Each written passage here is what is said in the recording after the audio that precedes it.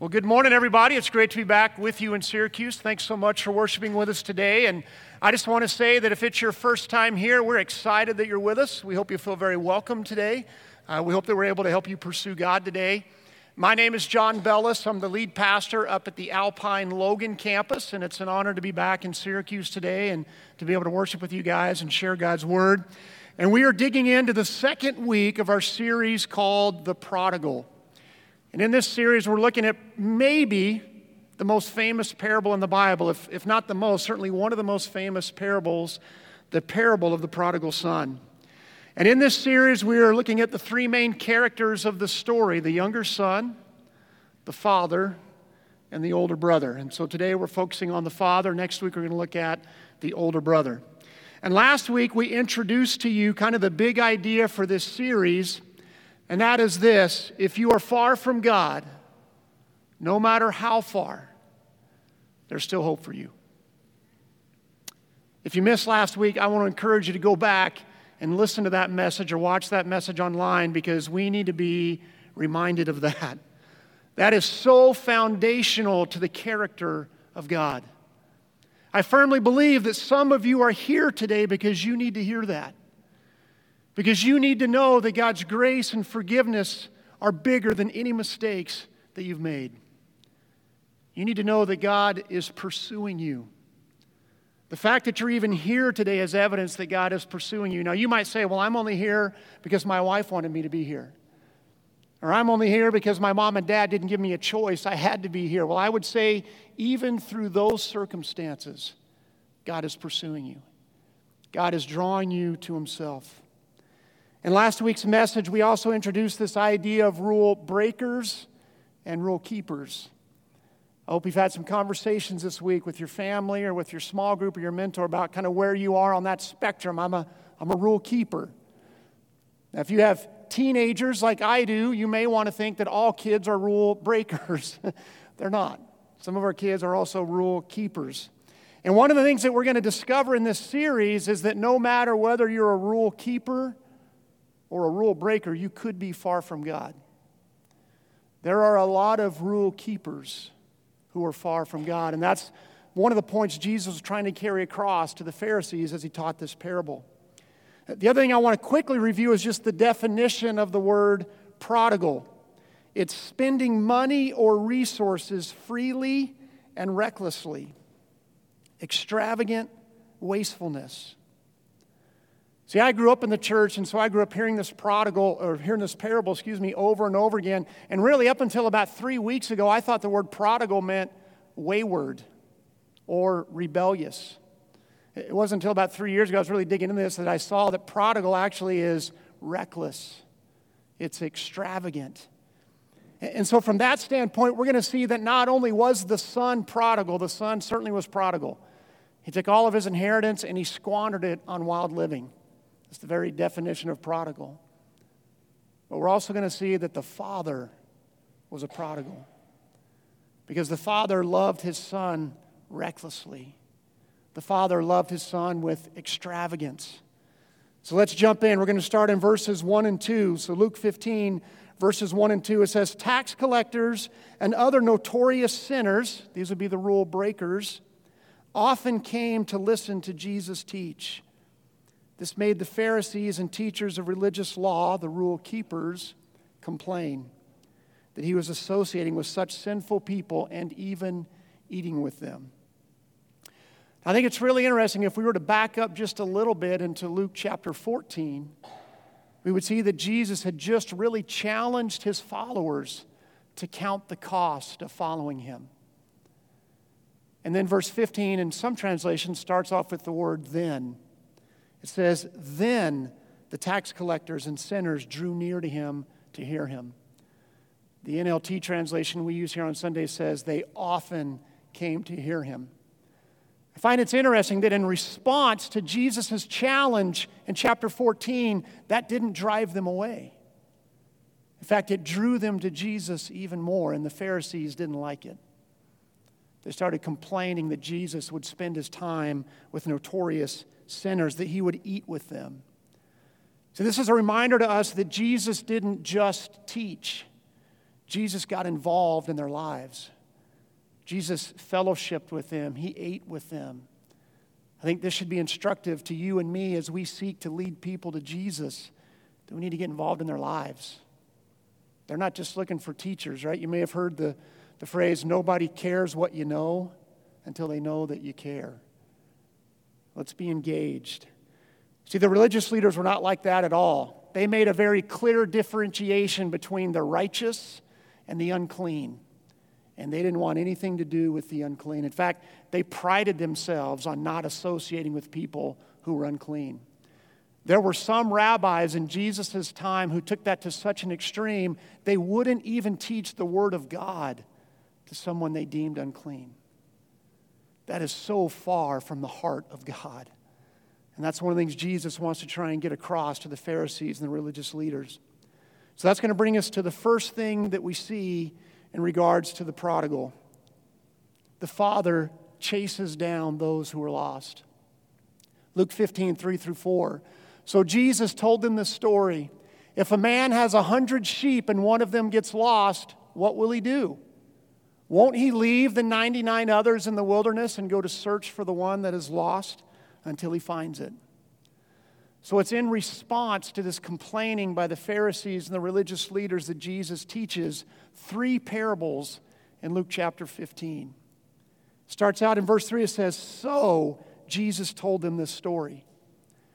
In other words, the parables are really directed at the religious leaders, at the Pharisees. He wants to get this point across. And like most parables, this is a story that everyone could relate to.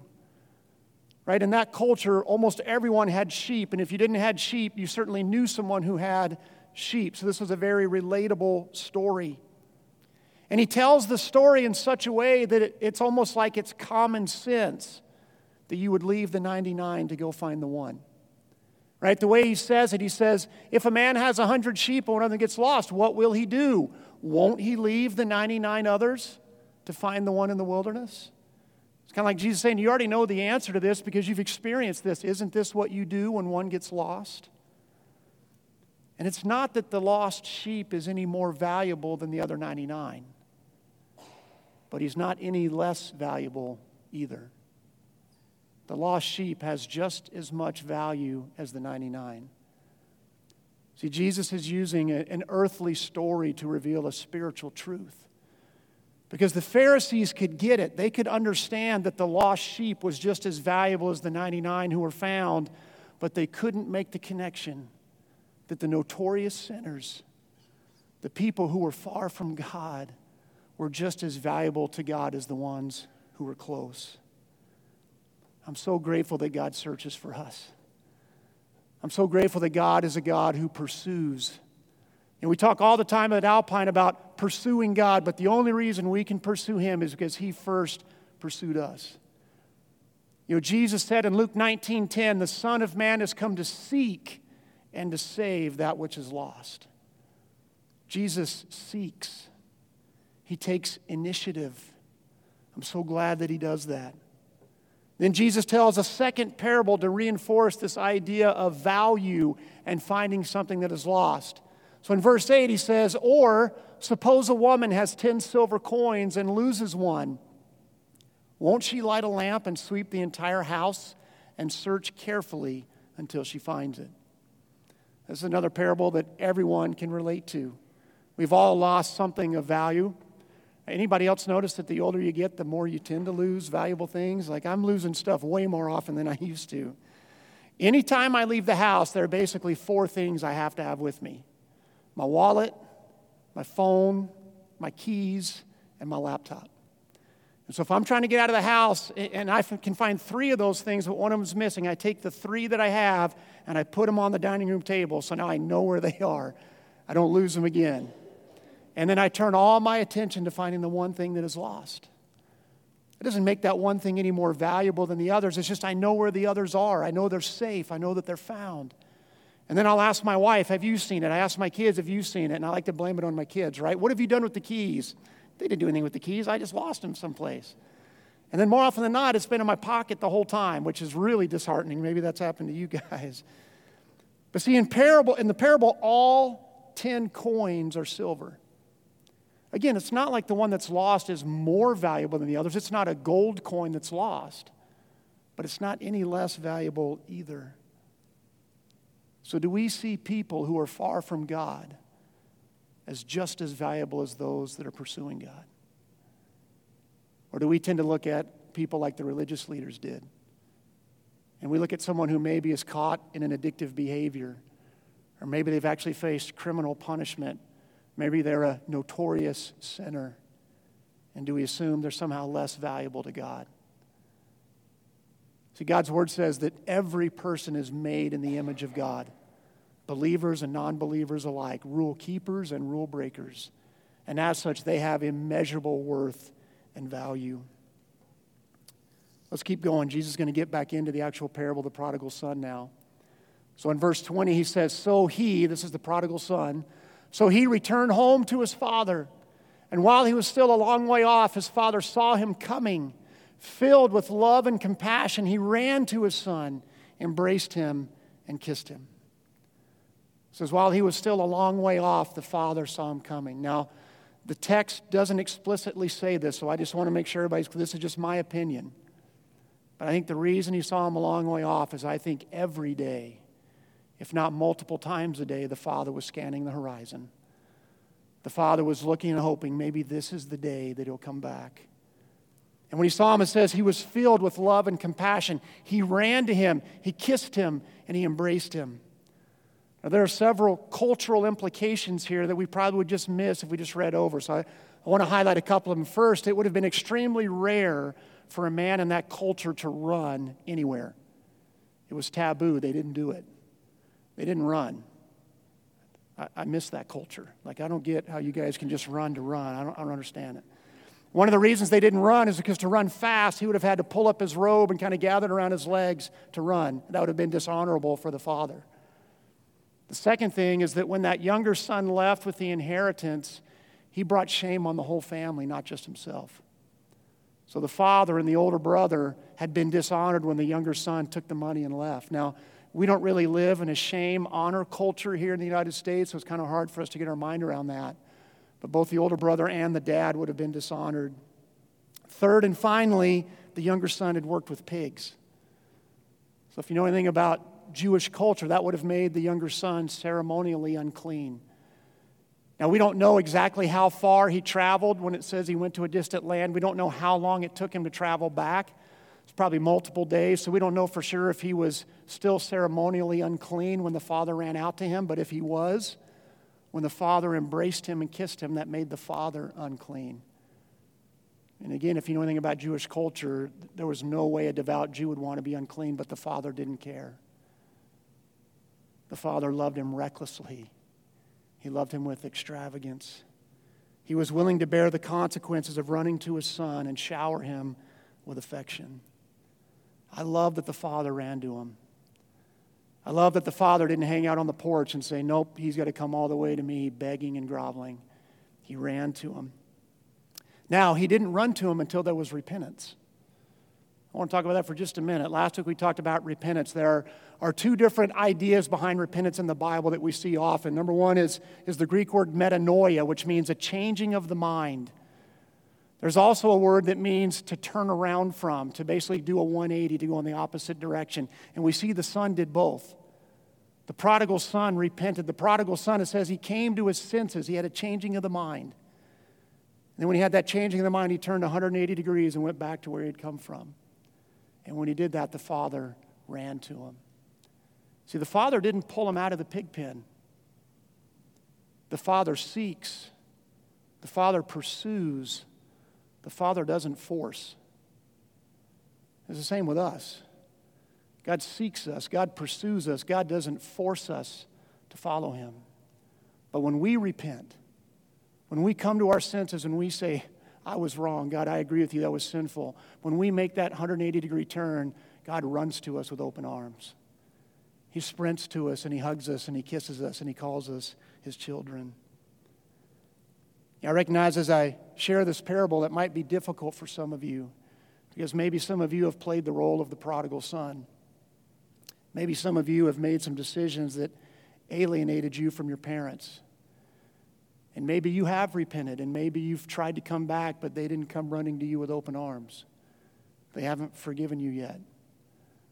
If that describes you, I would just say, I want you to know that God grieves with you and God grieves for you. Hang in there. Keep praying for your parents. Keep praying that God would soften their hearts. If you're communicating with them, keep honoring them in the way that you talk to them and the way that you talk about them. Or maybe you find yourself on the other side. Maybe you're the parent and you have a prodigal who's wandered away and you're looking on the horizon every day, but they haven't come back. Again, I just want you to know that God grieves with you. And I can't promise you that you'll reconcile with your parents or with your child. Only God knows that. But I can promise you this. He is sufficient. He is with you through that, and He is enough. And He loves you, and He embraces you. I want to look at the second point that we see about the prodigal father. That's that the father responds with joy when a sinner repents. So verse 5 and 6, now we're back to the story about the lost sheep. Jesus says, and when he has found it, he will joyfully carry it home on his shoulders. When he arrives, he will call together his friends and neighbors, saying, rejoice with me, because I have found my lost sheep. I love the father's attitude when he finds the sheep. He doesn't gripe and complain about how stupid the sheep was for getting lost. He doesn't whine about all the wasted time he spent trying to find that sheep. He doesn't drive it back to the flock with his staff, hitting it along the way. It says he joyfully carries the sheep. Jesus carries his people when he finds them. See, often when we've wandered, we are overcome with grief and shame. We're at our worst. We don't have any sense of direction because we haven't been led by the Spirit of God. We're malnourished because we haven't been feeding on the Word of God. We don't have any stamina or endurance because we haven't been built into by the people of God. And in that time, in that case, the Good Shepherd picks us up and he throws us on his shoulders and he joyfully carries us back to the flock. What an amazing Savior we serve. And when he gets us back home, it says that he celebrates. We see it in this story and we see it again in the story with the woman who lost the coins. Jesus said, and when she finds it, she will call in her friends and neighbors and say, rejoice with me, because I have found my lost coin.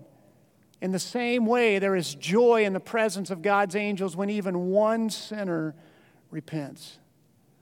So again, we see this theme of rejoicing when the lost is now found. And then people get invited to be a part of the party. Do you know God invites you to be a part of the party? As a follower of Christ, I hope that we're rejoicing when people come to Jesus. Because Jesus says, in the same way, there is joy in the presence of God's angels when even one sinner repents. It's like one big party in heaven every time God's kingdom is built, even if it's only built by one person. Man, I hope the culture of Alpine Church is like that. I hope we have a culture that we celebrate and we rejoice when even one sinner repents, no matter what their backstory is. No matter how far they may have wandered from God, no matter what they may have done, I hope that when they come to Jesus and they have that new creation, that new life, that we celebrate, that we rejoice. I really believe we're in a season of harvest right now in Utah. I've lived here for over 30 years. And I can remember year after year after year when I would talk to one or maybe two people in an entire year who would come to know Jesus.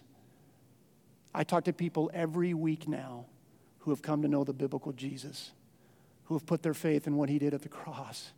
And man, it's exciting. You and I are privileged to be in a time, in a place where God is on the move, and I hope we're excited about it. I hope we're taking part in it. I hope that we're partying when people come to Christ. I want to cover one last point about how the Father responds when his Son comes home. The Father is recklessly extravagant towards his children. 15:22 through 24, it says, but his father said to the servants, quick, bring the finest robe in the house and put it on him.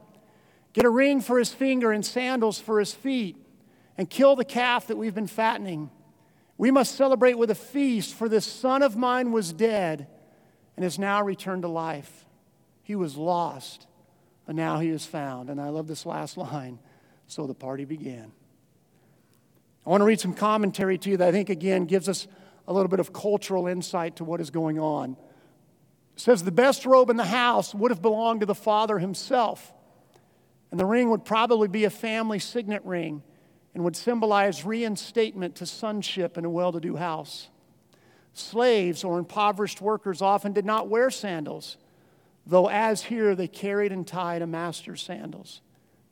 So the father is saying, no, I won't receive you back as a servant.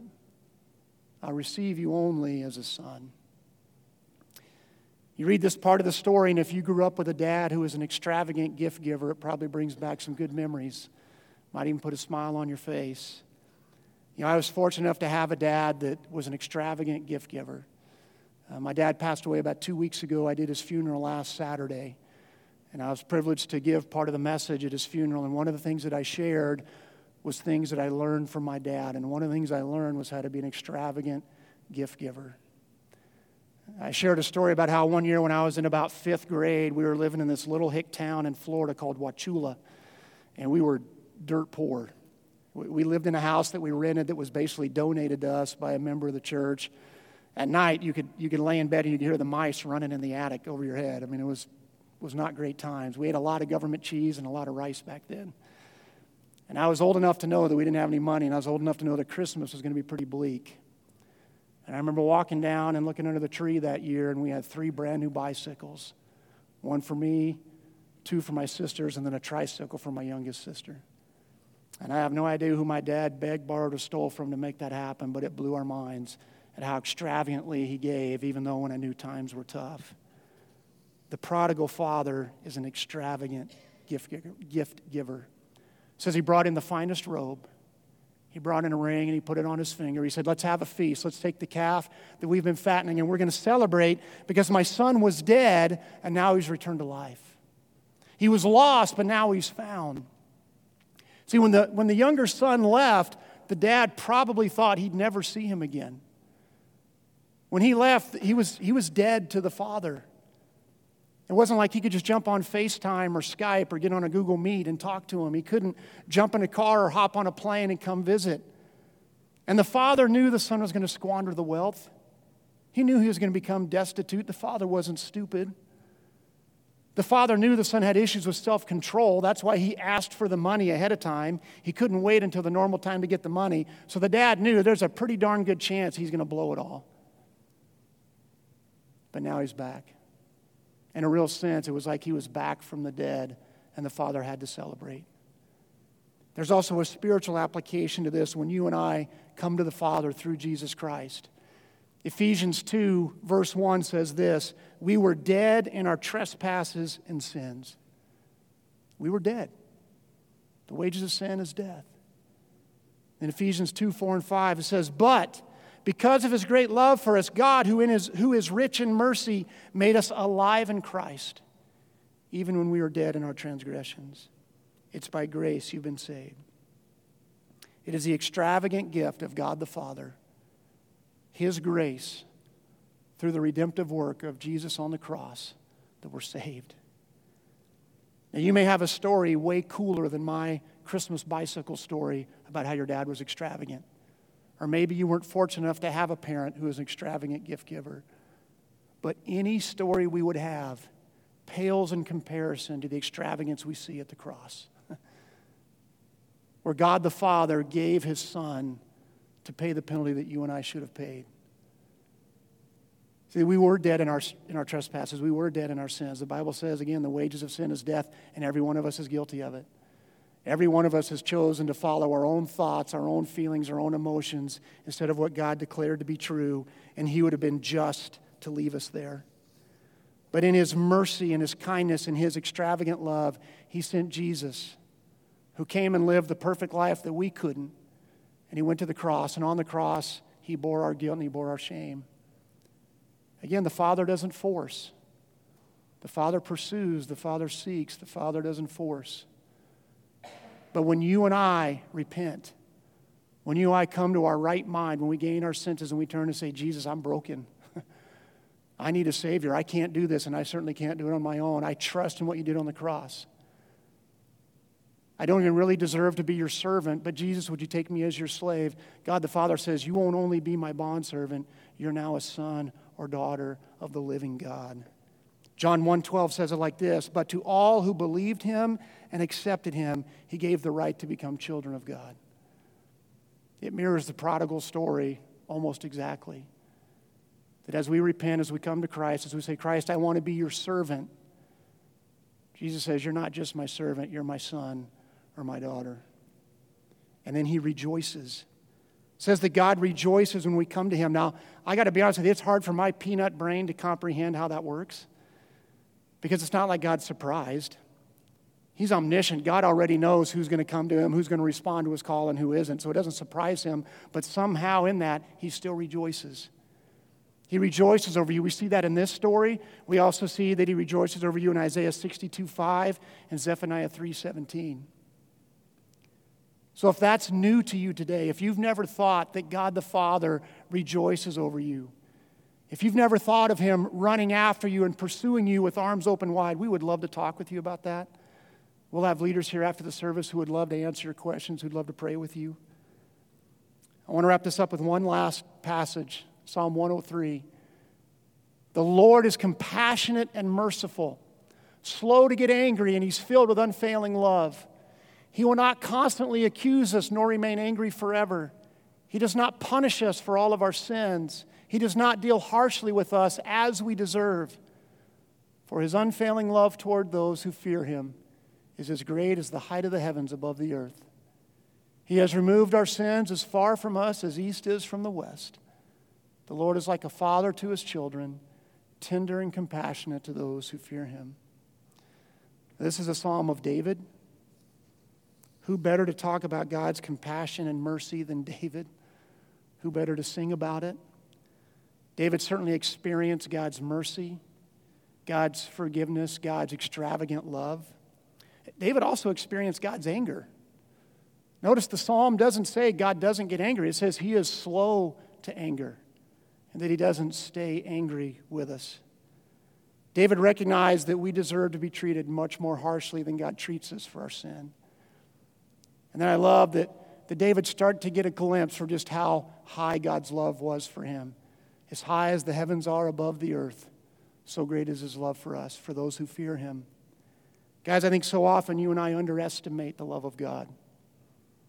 We underestimate just how reckless he is in his love towards us. David then talks about the magnitude of God's forgiveness. He says, "Our sins are removed as far as the east is from the west." I want to read a little bit of commentary on that just gave me a ton of encouragement. I hope it will to you. It says, "As the east and the west can never meet in one point, but be forever at the same distance from each other, so our sins and their decreed punishment are removed to an eternal distance by his mercy." This is the God who loves you extravagantly. This is the God who runs to you with open arms. This is the God we worship. This is the God we serve. This is the God we want to honor, a God who loves us with extravagance.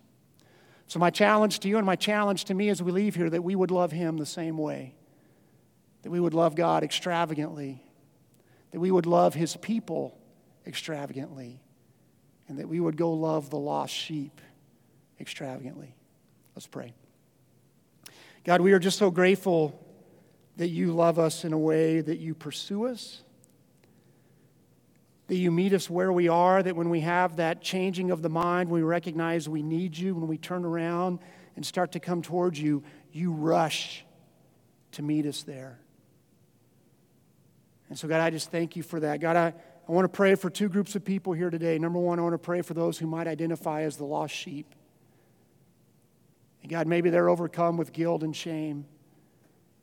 And maybe they don't know how to find their way back. God, I pray that they would know that it's not about them finding their way back. It's about them just recognizing they need the Good Shepherd.